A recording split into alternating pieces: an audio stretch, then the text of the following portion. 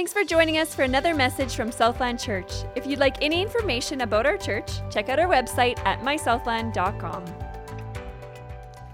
Last week, as I just mentioned, we looked at Acts chapter 6 and 7 as we work our way at least through the first part, the first half of Acts probably, before we hit the fall and the series may change. And in that, last week, the calling of the first Christian lay leaders were called into the Jerusalem church, and we looked at how they chose 7 people, again, with the guidance of the Holy Spirit as opposed to casting lots. And we saw how Stephen was one of those who was chosen. And we saw how Stephen, an ordinary person like you and I, was obedient to God's call in his life, and in the process raised the ire of the Sanhedrin, the high court, and they had him arrested, and they were so upset they resorted to the extreme punishment of having him stoned to death, and did the same thing they did to Jesus in trumping up charges and bribing witnesses and so on in order to do away with Stephen. And of course, we saw that the Holy Spirit inspired the same kind of defense that Jesus had and Paul had, and it's kind of this repeating story through the book of Acts of how they keep going back to saying, this is the story. It's always been the story. Jesus is the end of that story as far as the Old Testament goes, and now into the New Testament, and now we're moving forward. And by the way, you are the ones who did in the Messiah who we've all been waiting for. And of course, that always, as you might guess, raises the ire and leads to a lot of conflict. So we concluded with the first verse of chapter 8, which dramatically introduces us to the one who, most surprisingly, if you were there at the time, will be the main character of the rest of the book of Acts, but also marks a turning point in the life of the early church. And Saul approved of their killing him, being Stephen. On that day, a great persecution broke out against the church in Jerusalem, and all except the apostles were scattered throughout Judea and Samaria. Do you recall at the outset of this series, in Acts 1, verse 8, in what were Jesus' last words recorded on earth? Do you remember what they were? Those last words. He reminded the apostles of his great commissioning of them and of us all when he said, "You will receive power when the Holy Spirit comes on you, and you will be my witnesses in Jerusalem." And where? And in all Judea and Samaria and to the ends of the earth. But that hadn't happened so far. So far, the early church has been completely centered in Jerusalem, and it seemed with the stoning of Stephen, as I mentioned, that free license suddenly became open season on believers, on followers of Christ, and it followed then a whole series of dreadful events. Not only that, but a Pharisee was taking it on himself as a personal mission to eradicate believers from the face of the earth. From a human perspective, this looks like very, very bad news. But from a divine perspective, it's about producing a much greater good and actually fulfilling the promise and the command that Jesus gave. So thousands now of believers, of new Christians, who made up this new church in Jerusalem, now even begin to fulfill this great commission and find themselves fleeing from this persecution to the surrounding regions. And you guessed it, the first places they go, Judea and Samaria. So first they're in Jerusalem, now they're fleeing to Judea and Samaria. Just as Jesus commanded them in Acts 1:8. They begin to live out now the assignment to be his witnesses. And now the rest of the chapter unfolds. We find out that it will go to the ends of the earth. God used the persecution of his followers to keep them from becoming complacent and to spread his salt, his word, the good news further into regions where lost people. Lost has to be one of the saddest words in our English language, doesn't it? Lost. Where lost people still needed to hear and receive the truth. A little historical perspective helps us understand why this was such a big deal. Up until this point in time, throughout the entire Old Testament, if someone outside the Jewish faith, who became known as a Gentile later on, so someone outside the Jewish faith, someone who would be called a Gentile, if they wanted to know the God of Israel, they had to go to Jerusalem. That was it. There was no other place to get to know him. That's where the church was. That was the only place where the church was. You had to go to Jerusalem. There had never been the thought that they could actively take their faith on the road to others. It was come to Jerusalem. If anything, the Jews thought that faith in God was more or less their exclusive right as his chosen people. So the Spirit now forces them to go out where there are no Jews, go out to the Gentiles, beginning with this persecution, which drove them now out of Jerusalem, whether they liked it or not. And ironically, by trying to rub out this upstart faith, as it became known, people of the way, following Jesus the Messiah, the prosecutors actually, and the persecutors, both of them, actually helped the church grow by spreading it around. There's an interesting clue to what was really going on in the very first words used in the first verse. The word scattered. The word scattered comes from the same root word in Greek as the word seed. Isn't that interesting? So the hidden picture that God is kind of telling us here, as we understand the words in this first verse, the hidden picture is one of God spreading now, scattering, spreading his seed, spreading his word on the ground, all over the ground, all over the place. No, not just in Jerusalem, but now spreading out, spreading everywhere. But the believers who were scattered preached the good news about Jesus wherever they went. Dr. Luke wants us to understand the tremendous upheaval this was and provides us with both ends of the spectrum briefly in the next two verses. In verse 2, he says, almost as a digression, godly men, which is interesting, godly men, again, kind of stepping out in faith, they would be identified as being godly men if they would take care of Stephen's body. Remember, Saul is watching. Godly men buried Stephen and mourned deeply for him. Luke has used the word godly before to indicate believers, so we can assume that these are also believers. Think about the persecution so far. Peter and James arrested, let off with a light rebuke, church rejoices. Next of all, apostles are arrested, punished with severe lashing, as I mentioned, but all come back to the church alive, and once again, the church rejoices. But Stephen does not return from his arrest, and now the church mourns. If there was any doubt that some would meet the same fate as the one they were following, Jesus, this has now been soberly erased, hasn't it? This is for keeps. You can just imagine how this is just kind of going deep within, and this is for keeps. And it sets up the contrast between this verse and the next. So they're mourning, they've buried Stephen, but Saul, on the other hand, was ravaging the church, entering house after house. He dragged off both men and women and committed them to prison. With the stoning of Stephen, the gloves have come off. What had first been grudgingly tolerated with the apostles was now kind of an open and vigorous persecution. Almost like a starting gun had gone off somewhere, and the murder of Stephen seemed to kind of produce this kind of bloodlust, if you will. And Saul zealously takes up the mission. The word translated ravaging, by the way, carries with it in the Greek the image of wild boars destroying a vineyard. So imagine this perfectly serene vineyard, and then a whole bunch of wild boars just rampaging through it, ravaging it, and they would eat it and destroy it. There'd be nothing left standing after the wild boars had gone through. That's what Paul was trying to do to the Christian church.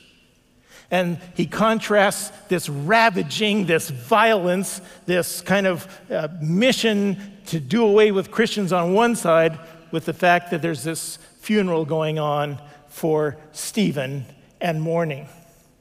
Having provided us with the general scene, now these two contrasts, Luke now takes us to a second series of contrasts that reveal even more about the heart of God to us and lead us further into the transition taking place, which in turn not only leads into the story of Paul, but eventually takes the gospel to the ends of the earth where lost people still needed to hear the truth, and that would include us.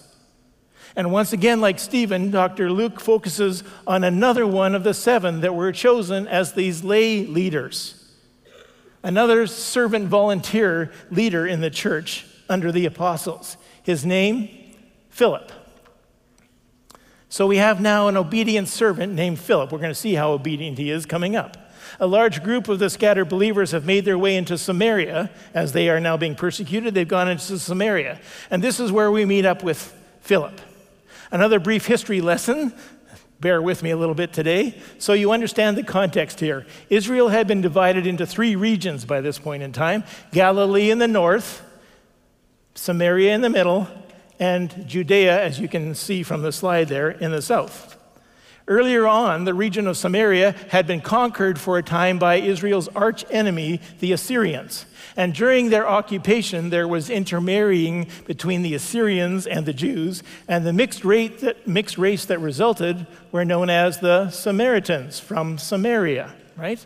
They were considered impure half-breeds by the supposedly pure Jews of Judea, and it's not an understatement to say that the two groups hated each other, as illustrated in Jesus' parable about the Good Samaritan, right? So what people would do is they would take the long way around if they were going from Judea to Galilee or vice versa. They wouldn't even walk through Samaria. They would walk a long route around it, as that red line indicates, to get to where they needed to go. That's how much they disliked. We would maybe we would put the Saskatchewan Roughriders in that category, right? Would you go to their stadium or would you walk around it, right? It's the same kind of idea. It's like, oh, not a chance. I don't want to be caught dead in Samaria. I'm going to walk around it. And think about that. They're walking. It's not like, so what's another half hour in the car? No. Of course, Jesus himself ministered in Samaria, and he intentionally listed it as one of the places the gospel needs to go. So guess what? It's going. Which brings us to Philip. He's aware of the need there, and he goes to the capital city there by coincidence, also named Samaria, and begins to minister to them, proclaiming the Messiah, and there's a great response. Philip finds himself in the center of an incredible spiritual activity with many people transformed by the power of God. It's a revival.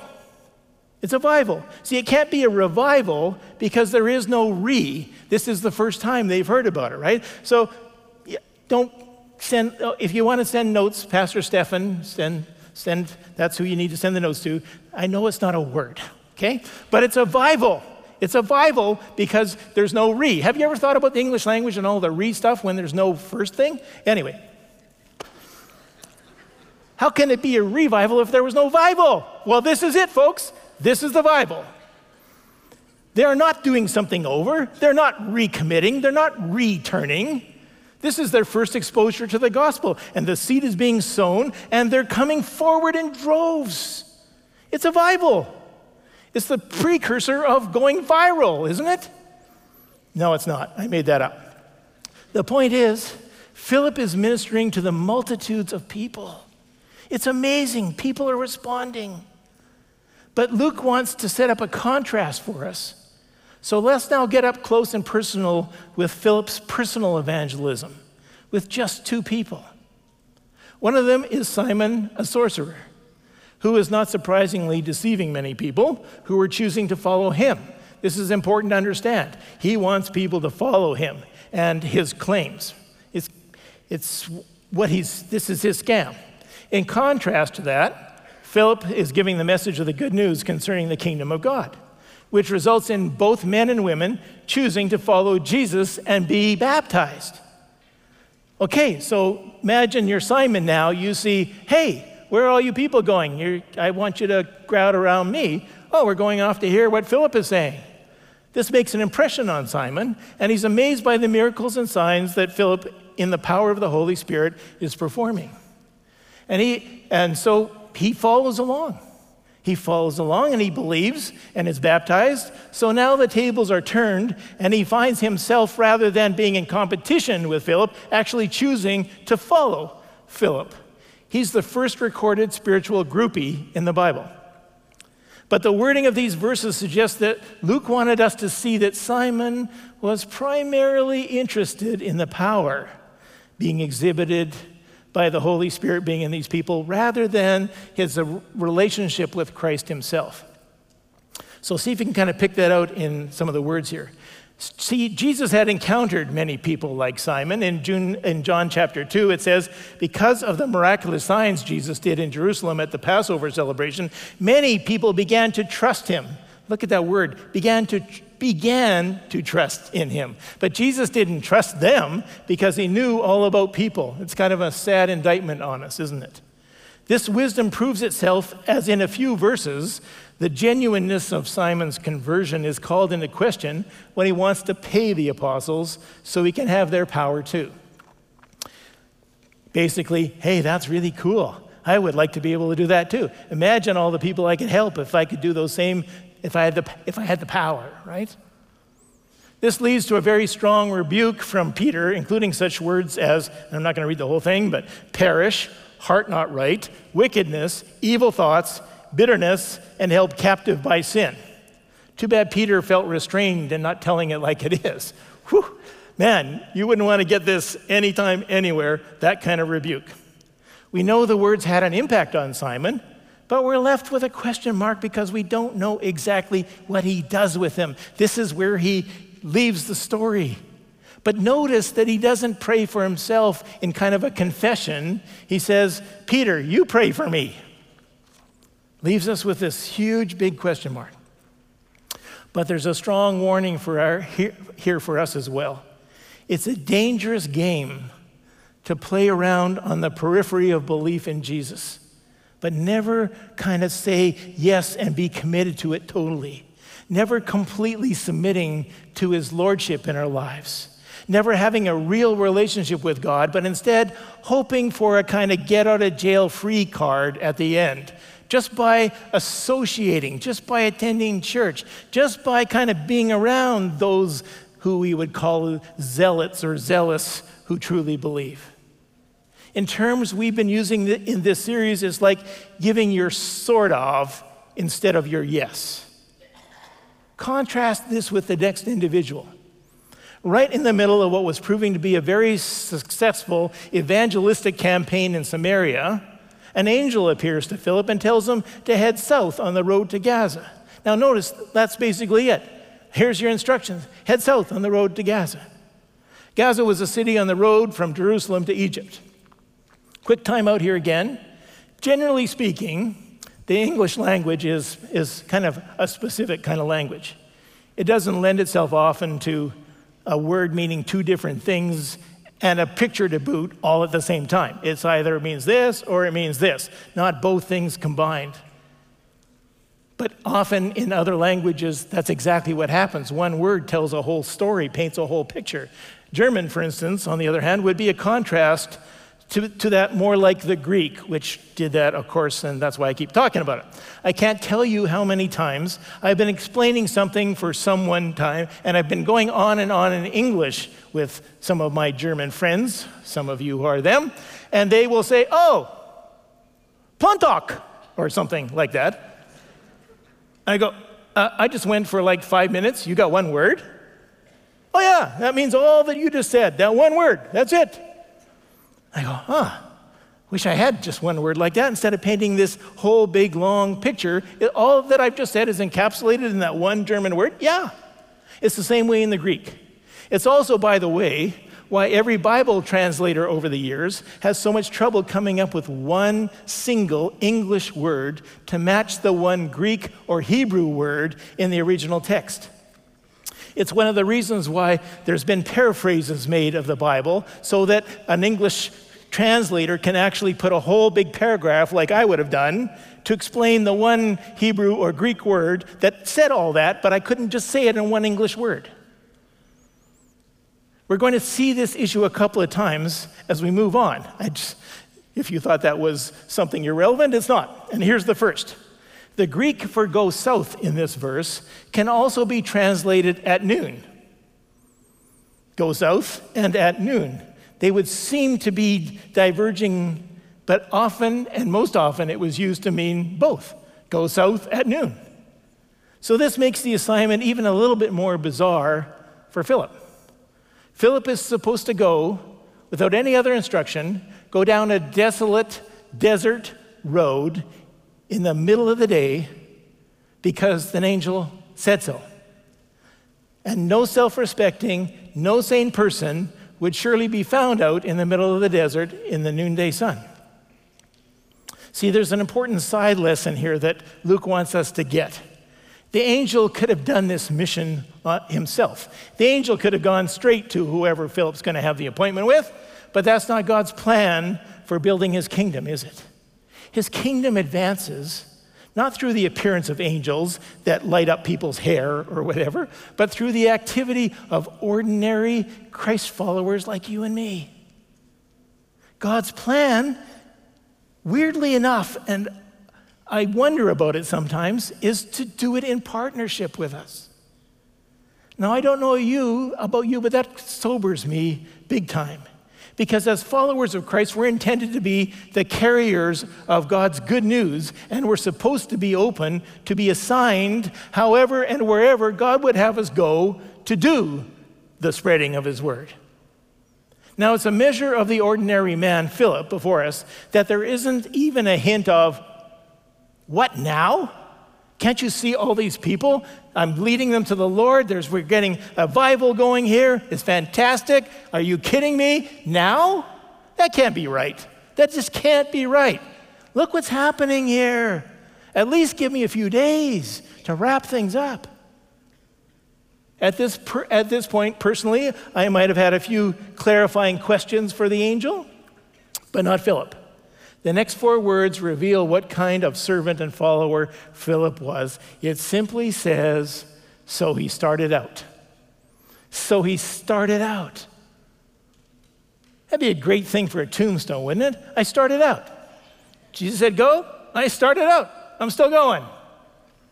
Often, in fact, I would say almost all the time, our God will give an instruction without painting the whole picture for us. Isn't that true? And I think that's a good thing, isn't it?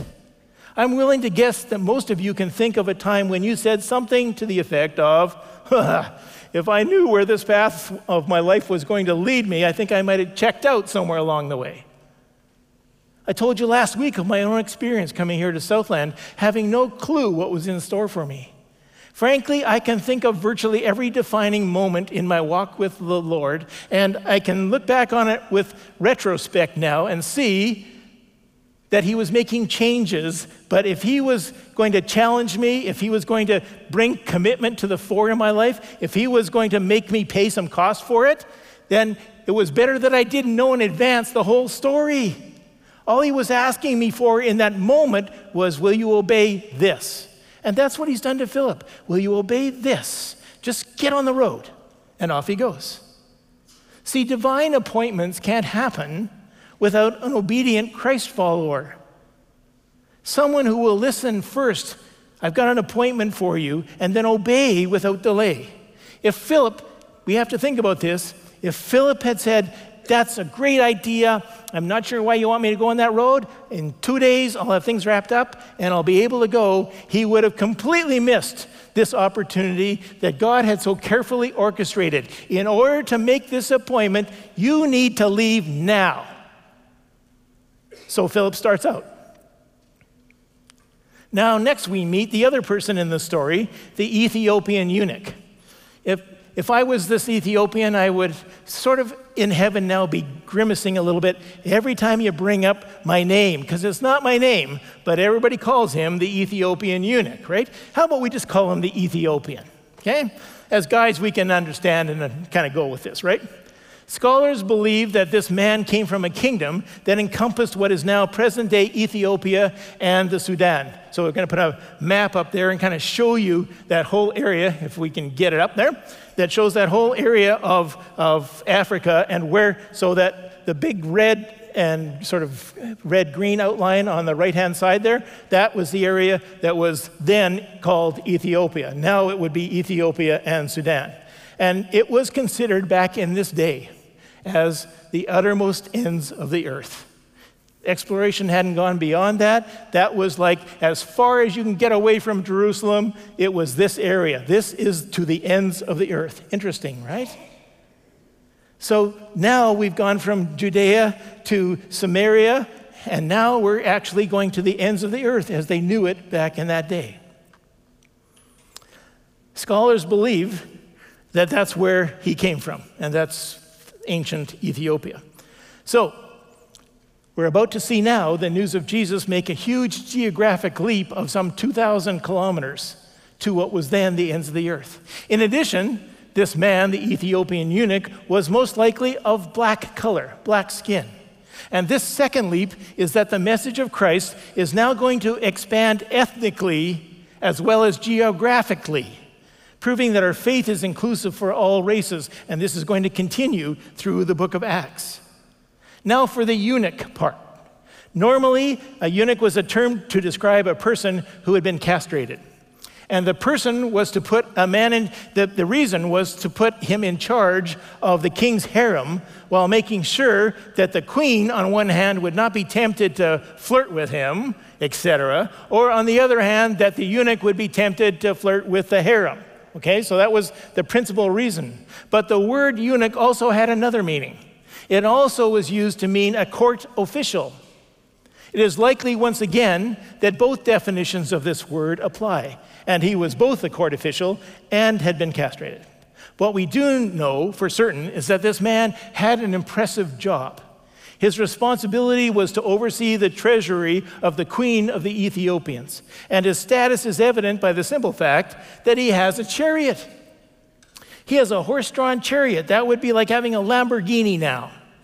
Extremely rare in those days. You had to be way up the ladder to get a chariot and a horse. But what intrigues me most about this guy is that he clearly was a God-fearing man. Luke doesn't tell us anything specific about his religious background, except that he was returning from a pilgrimage to Jerusalem. Remember, he had to go to Jerusalem to get the faith, where he had gone to worship. Apparently, he was already convinced that the God of Israel was the one true God.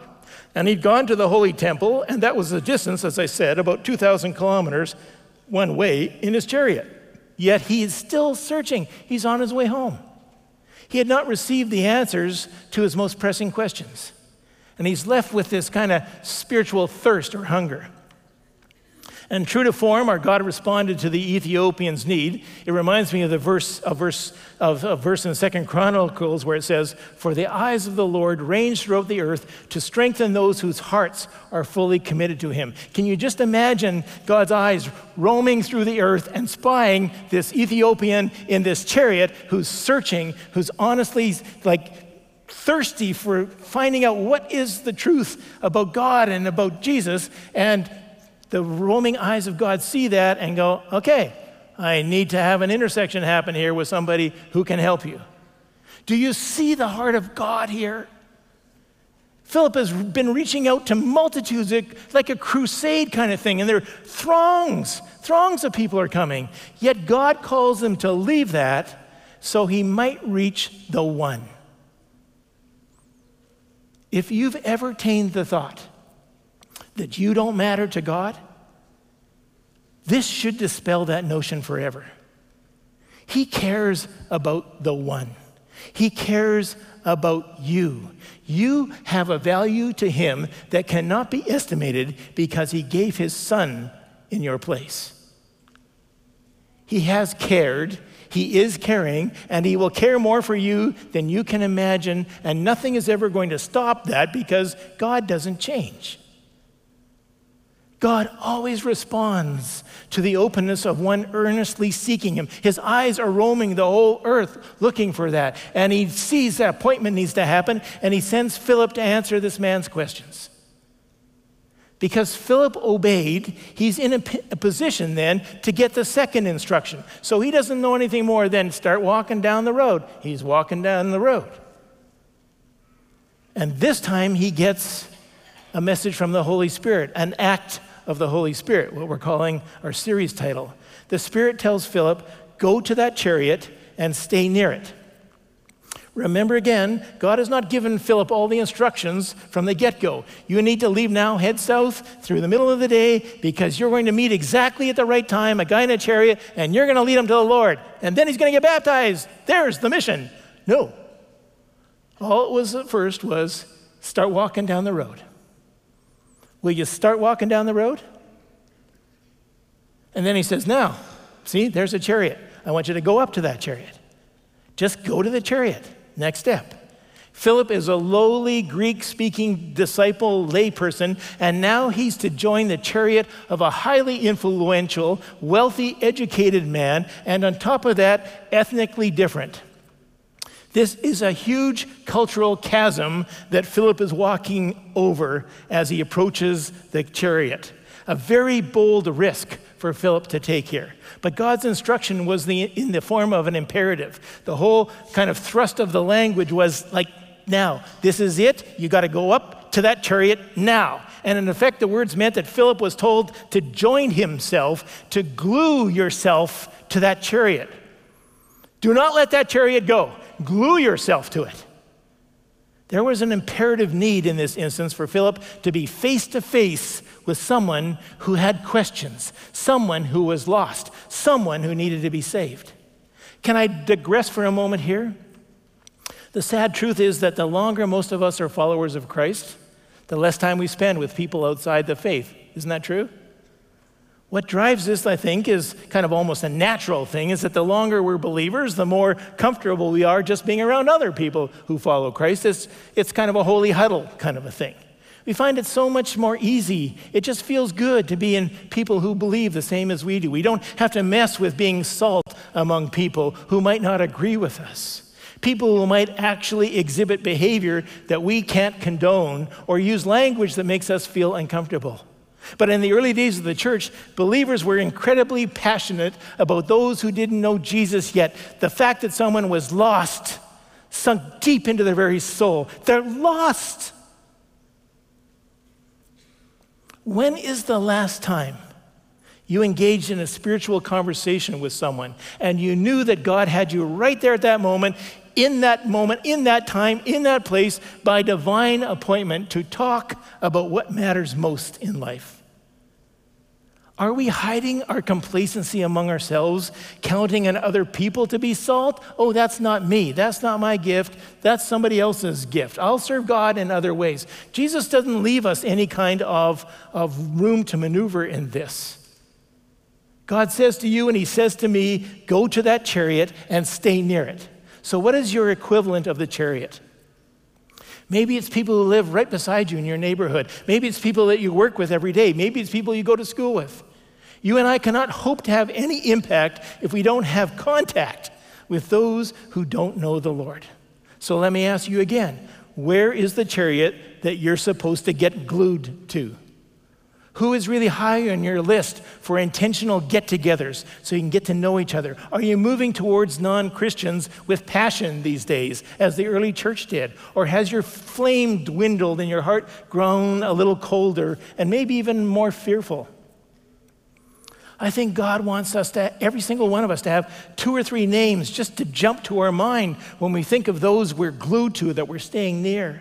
Those we're spending time with and praying diligently for and steering our conversations and our time towards spiritual conversations. Well, let's get back to the story. The Ethiopian is sitting down. Did you notice that? The Ethiopian is sitting down. He's taking a break because when you drove a chariot, you stood. So he's going to be standing for 2,000 kilometers. Every so often, I'm going to take a break, particularly at midday. It's hot. I'm going to sit down. I'm just going to take a break. I'm going to sit on the back. It's like, a bumper party. He's going to sit on the back tailgate and just take a break for a little while. Philip runs up. Do you love this? There wasn't anything about running necessarily. Just glue yourself to the chariot. He runs up. It's like, okay, here I go. And he runs up to the chariot. The chariot's sitting still. And here's him reading from the Old Testament. The Ethiopian, as he gets close, those words sound familiar. That sounds like Isaiah. And notice how Philip begins. He listens. He doesn't jump into the passenger seat and start drawing a bridge illustration for the guy.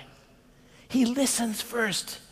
In any of our encounters with non-believers, we have to be great listeners with the Holy Spirit's help, trying to discern what's important to this person, where are they coming from, and respond authentically in the area that they're interested in. Paul observed this man was reading out loud. Did I say Paul? Philip observed this. That was a very common practice in those days. From a scroll, often when you sat down, you read it out loud. and this was a scroll from the prophet Isaiah. This finance minister was reading a passage of Scripture that, as God would have it planned, could not have been a more perfect Scripture to start a discussion with. Chapter 53 of Isaiah, describing the suffering of Christ. And I imagine Philip overcoming his natural hesitation to approach this powerful man, offering up one of those quick catch-all prayers to God that we've all done. Like, what am I going to say? Help me now. We need wisdom. I need to kind of know what to say. And his next words revealed that God answered his prayer, because Philip asked the Ethiopian the most natural question, and it's a great clue for us. Often we just think we need to charge in and do the bridge illustration, or, oh, I've got all the answers, just let me lay it all out for you. No, he begins with a question. Do you understand what you're reading? From this encounter, we learn that we've got to start where people are at in their search. Obviously, the eunuch was already investigating spiritual matters, and Philip began to wisely engage him in a series of questions and answers. After Philip asked his simple question, the Ethiopian invites him to join him in the chariot. He voices his need for someone, like, how can I? How can I understand this? I got nobody to help me here. Nobody. I'm going back to Ethiopia. What? He voices his need for what? For someone. For someone to help him, face to face, answer my questions, talk to me, engage with me. Clearly, he was open and receptive. Philip had no need to push this conversation. Reminds me of a story I heard once of a young salesman, and I've used this phrase too, so this spoke to me. The young salesman was disappointed about losing a big sale. And as he talked with his sales manager, he lamented with these words, which I've used way too often. I guess it just proves you can lead a horse to water, but you can't make him drink. The manager replies, son, take my advice. Your job is not to make him drink. Your job is to make him thirsty. So it is with us. Our job is not to make someone drink or say yes. Our job is to make them thirsty. Thirsty for the gospel, thirsty for the answers, thirsty for the reason that they exist, thirsty for the purpose they have in their lives. Just to make them thirsty.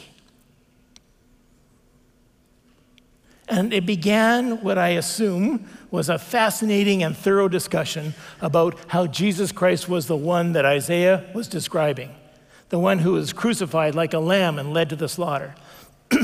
Philip must have told the finance minister all about Jesus being the Messiah, how he miraculously rose from the dead, what it means to repent, what it means to be baptized, what it means to be a follower of Christ. Luke chooses not to record the whole conversation, but he just jumps to the end and he says, figure it out. I mean, it's obvious. What happens next? We know that Philip was fully prepared to share the good news about Jesus. He's first listened to the Spirit's promptings to go down the road, or actually the angel's promptings. Then he listens to the Spirit's promptings about going up to the chariot, so he's obeyed again. Then he's listened even as he's approached the chariot, and now he's asking really good questions, and then he enters into a dialogue with the person, with the Ethiopian, based on how the Ethiopian has responded to what his need is, rather than, oh, hang on, I've got it written down right here what to say. No, he's actually just responding to what the Ethiopian is reading and talking about. And in this amazing encounter, Philip didn't even have to be the one to aim for a response. This Ethiopian was so ripe for conversion, he truly got it almost immediately, seems. And when he was ready to step over the line of faith, he proves it because in the distance he spies some water. And he asks, is there any reason why I shouldn't be baptized? Well, clearly, Philip was satisfied this guy had confessed belief and repentance because he immediately agrees, there's some water. You're right. Let's go.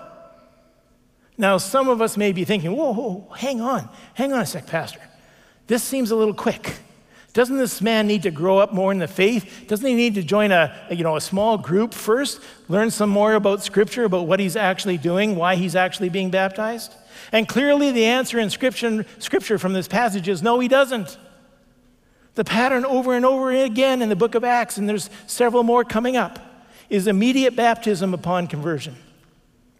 So why is that not necessarily the norm in our day? Well, first of all, we're not necessarily walking through the desert and there's some water standing right beside us. I think some people really do think they have to get their spiritual act together, on the other hand, before taking the public step of baptism. But this is really a misunderstanding of what baptism demonstrates, because then it's about us, right? Then baptism becomes about where my standing is with God. What I've done, it becomes almost performance related, like I've measured up, therefore I should be baptized.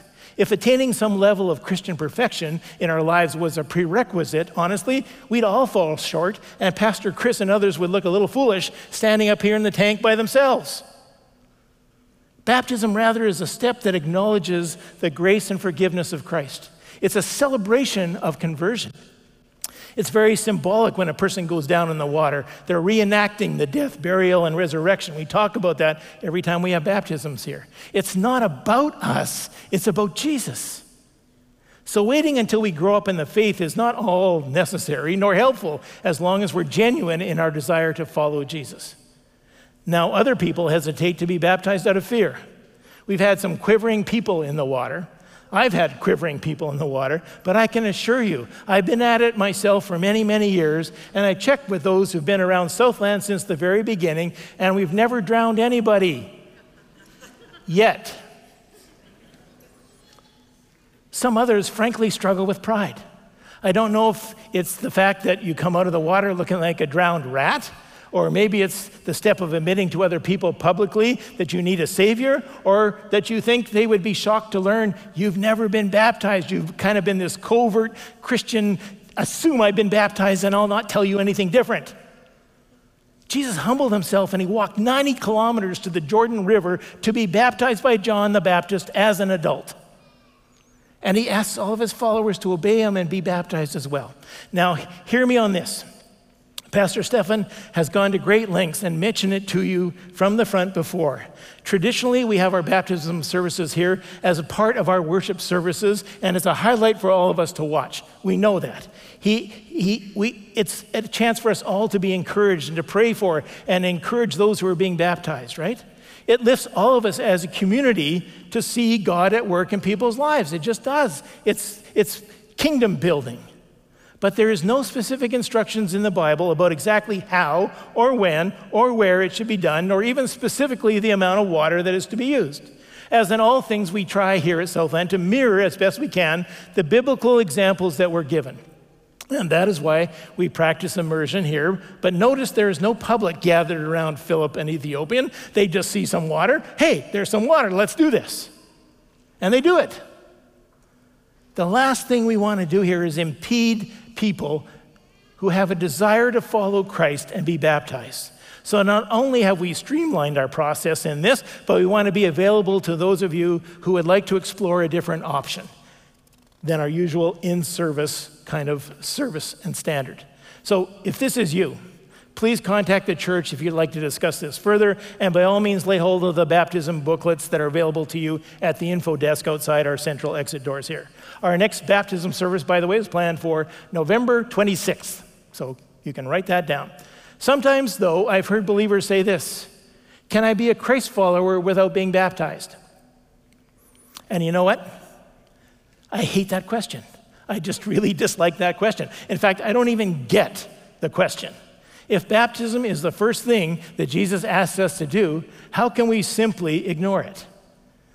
It's one of those questions like, have you stopped beating your wife yet? No matter how you answer that, you're going to get into trouble, right? Yes, I stopped. Or, no, I haven't stopped yet, right? This is one of those questions. Do not ask that question. Can I be a Christ follower without being baptized? Can I be a Christ follower without being obedient? Is maybe a better question. In 1 John, we read, this is the love for God, to obey his commands, and his commands are not burdensome. My friends, if you hesitated for any reason to be baptized as an adult, I want to urge you to examine your heart. It's not meant to be burdensome. Ask yourself, why am I hesitating? We need to have the kind of attitude the Ethiopian had who said, look, there's water, let's go. Why shouldn't I be baptized? Not why should I, why shouldn't I? Well, the story ends with the sudden transport of Philip. We really don't know if he literally disappeared, like poof, or quickly walked away or ran away. We don't know. But the Ethiopian did not see Philip again. But we're told the eunuch went on his way what? rejoicing. Rejoicing, a sure sign that God's done some transforming work and the gift of the Holy Spirit has been implanted in him. As I look over this whole story, I'm overwhelmed with the lengths that God will go to in order to just draw one person to himself. And realize, as I think about it even further, he's done exactly the same thing for me. And I expect and suspect and would say he's done exactly the same for you. You who follow Christ, there was someone who was obedient. There was someone who told you about the good news. Someone listened to the guidance of the Holy Spirit and kept that divine appointment with you. He's done exactly for me and for you what he did for this Ethiopian. And without Philip's obedience to the promptings, this magnificent meeting on this desolate, deserted desert road would never have happened. And in a way, it's enough to know we're going to see that Ethiopian one day in heaven. And then I thought, we're going to meet that Ethiopian in heaven someday. But it made me wonder what kind of influence, what kind of scattering he might have been a part of back in his country. What happened when the queen of Ethiopia said, so, I don't know if she called him eunuch, but so, whoever you are. So, Ethiopian eunuch, how was your summer vacation? How was your little sojourn up to Jerusalem? What do you think he had to say about that? I bet he told her all about it. The early church historian, his name was Eusebius, wrote that the Ethiopian brought the good news to his country and was the founder of a vital church there. So on a whim this week, I looked up the church in Ethiopia, and this is what I found.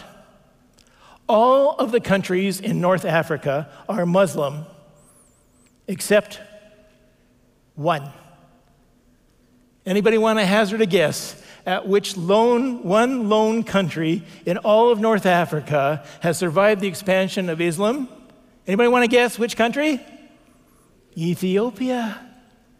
Ethiopia. In fact, Ethiopia was the second region in the entire world to officially adopt Christianity as their state sort of sponsored religion or recognized religion in the 4th century AD. And still today, 67% of the population would say they're Christian in a 2-to-1 margin over those who follow Islam. Of course, that 67% includes all forms under the broad banner of Christianity. Underneath that, some 19, almost 20% of the population are evangelical, and that amounts to 13.7 million people who would believe as we do in the country of Ethiopia. 400,000 of those, as of about 5 or 6 years ago, were converts from Islam. Isn't that amazing? But as you might expect, it hasn't been a bed of roses. There's been AIDS, there's been famines. One of the other huge things was in 1974, a communist regime took over power, and they specifically outlawed evangelistic churches. Not just churches in general, evangelistic churches. Evangelism was sort of outlawed. Any evangelical church was outlawed for about 17 years until that regime was replaced. Not until 1991 were they able to kind of come above ground again and freedom was restored. And there's 13.5 million believers there. Once again, I think, what if Philip had decided that this angel's instructions were just too nutty, too bizarre, too crazy? Who would do that? No sane person would do this. I'm not going down that road in the heat of the day. I'll go tomorrow. I'll go tonight when it gets cooler.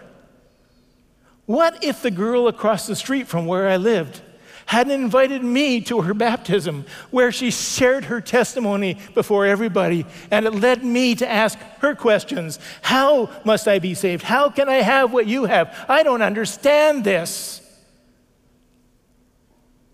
And she answered my questions, and she led me to the Lord that night. You can't begin to tell me for 1 minute that our public testimony doesn't have some kind of influence and some moment of reaching the lost. It reached me. I'm standing here because a girl across the street took it upon herself with a lot of courage, I expect, to ask someone 5 years older than she was to come to her baptism. We hardly knew each other on what our first names were. What if she hadn't asked me? Philip's story illustrates for all of us the adventure of the Christian life, what's supposed to be the adventure of the Christian life. You know, you and I regularly receive leadings from the Holy Spirit. He knows us, and he assigns us to be links in a chain of drawing people who are lost in darkness to the light. And to refuse any of these leadings, to be deaf to the assignment, to turn our back, may have eternal results. You and I are in the highest stake endeavor there is on the planet. And each one of us has missions from God. Some are little missions, some of them are bigger, but each assignment matters for that one. We just never know. We don't know what divine appointment might be around the corner for us. And God will ask us to drop everything and cross paths with a lost soul. Maybe our assignment will be very early part of their entire spiritual journey. We'll just sow a few seeds. Or maybe we'll have the privilege of actually leading a person across the line of faith and towards baptism. But it's impossible to do any of this if we don't listen every day, every moment to the promptings, to the acts of the Holy Spirit. Would you bow your head with me? Right now, I just urge you, if this is your heart today, to tell God right now that you want to be that kind of obedient servant who receives and acts on assignments like Philip did. Even when sometimes they don't make a whole lot of sense. Tell God right now, I'm going to show up. I'm going to be a better listener. I'm going to follow what you ask me to do. And then ask him, what chariot am I supposed to be near? Who am I supposed to get glued to, joined to? Who are the 2 or 3 names that jump to your mind that you deeply care about because they're lost? Sovereign God, Heavenly Father, you are the one who sees all. We see this in this story. You roam the world looking for those who are seeking you.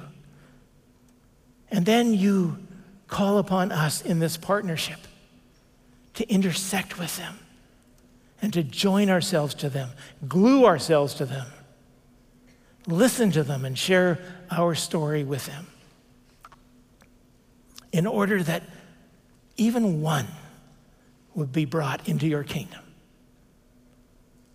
Please forgive us for all the assignments we've missed, and I'm sure I have a multitude of them. Help us to renew the passion today, right now, a renewed commitment to listening to your voice, to reach out to someone who is in need. And we may not even understand that they're in need. We don't have to look for the need. We just have to look for your appointment. Moment by moment, to just simply say yes. Trusting even when it seems crazy. Moving forward, not away. Moving forward toward someone rather than away. Father, I pray that you would be at the very center of each of our life's adventure in this. It's the ultimate calling that you've given to every single one of your followers. May we never lose our passionate heart for people who are lost. Thank you for the example from Philip. May we go and do likewise. That is our heart and our prayer before you. We pray in the glorious and mighty name of our Savior, Jesus. And all God's people agreed and said, Amen. Thanks so much for your attention this morning. God bless you as you go. Have a great day.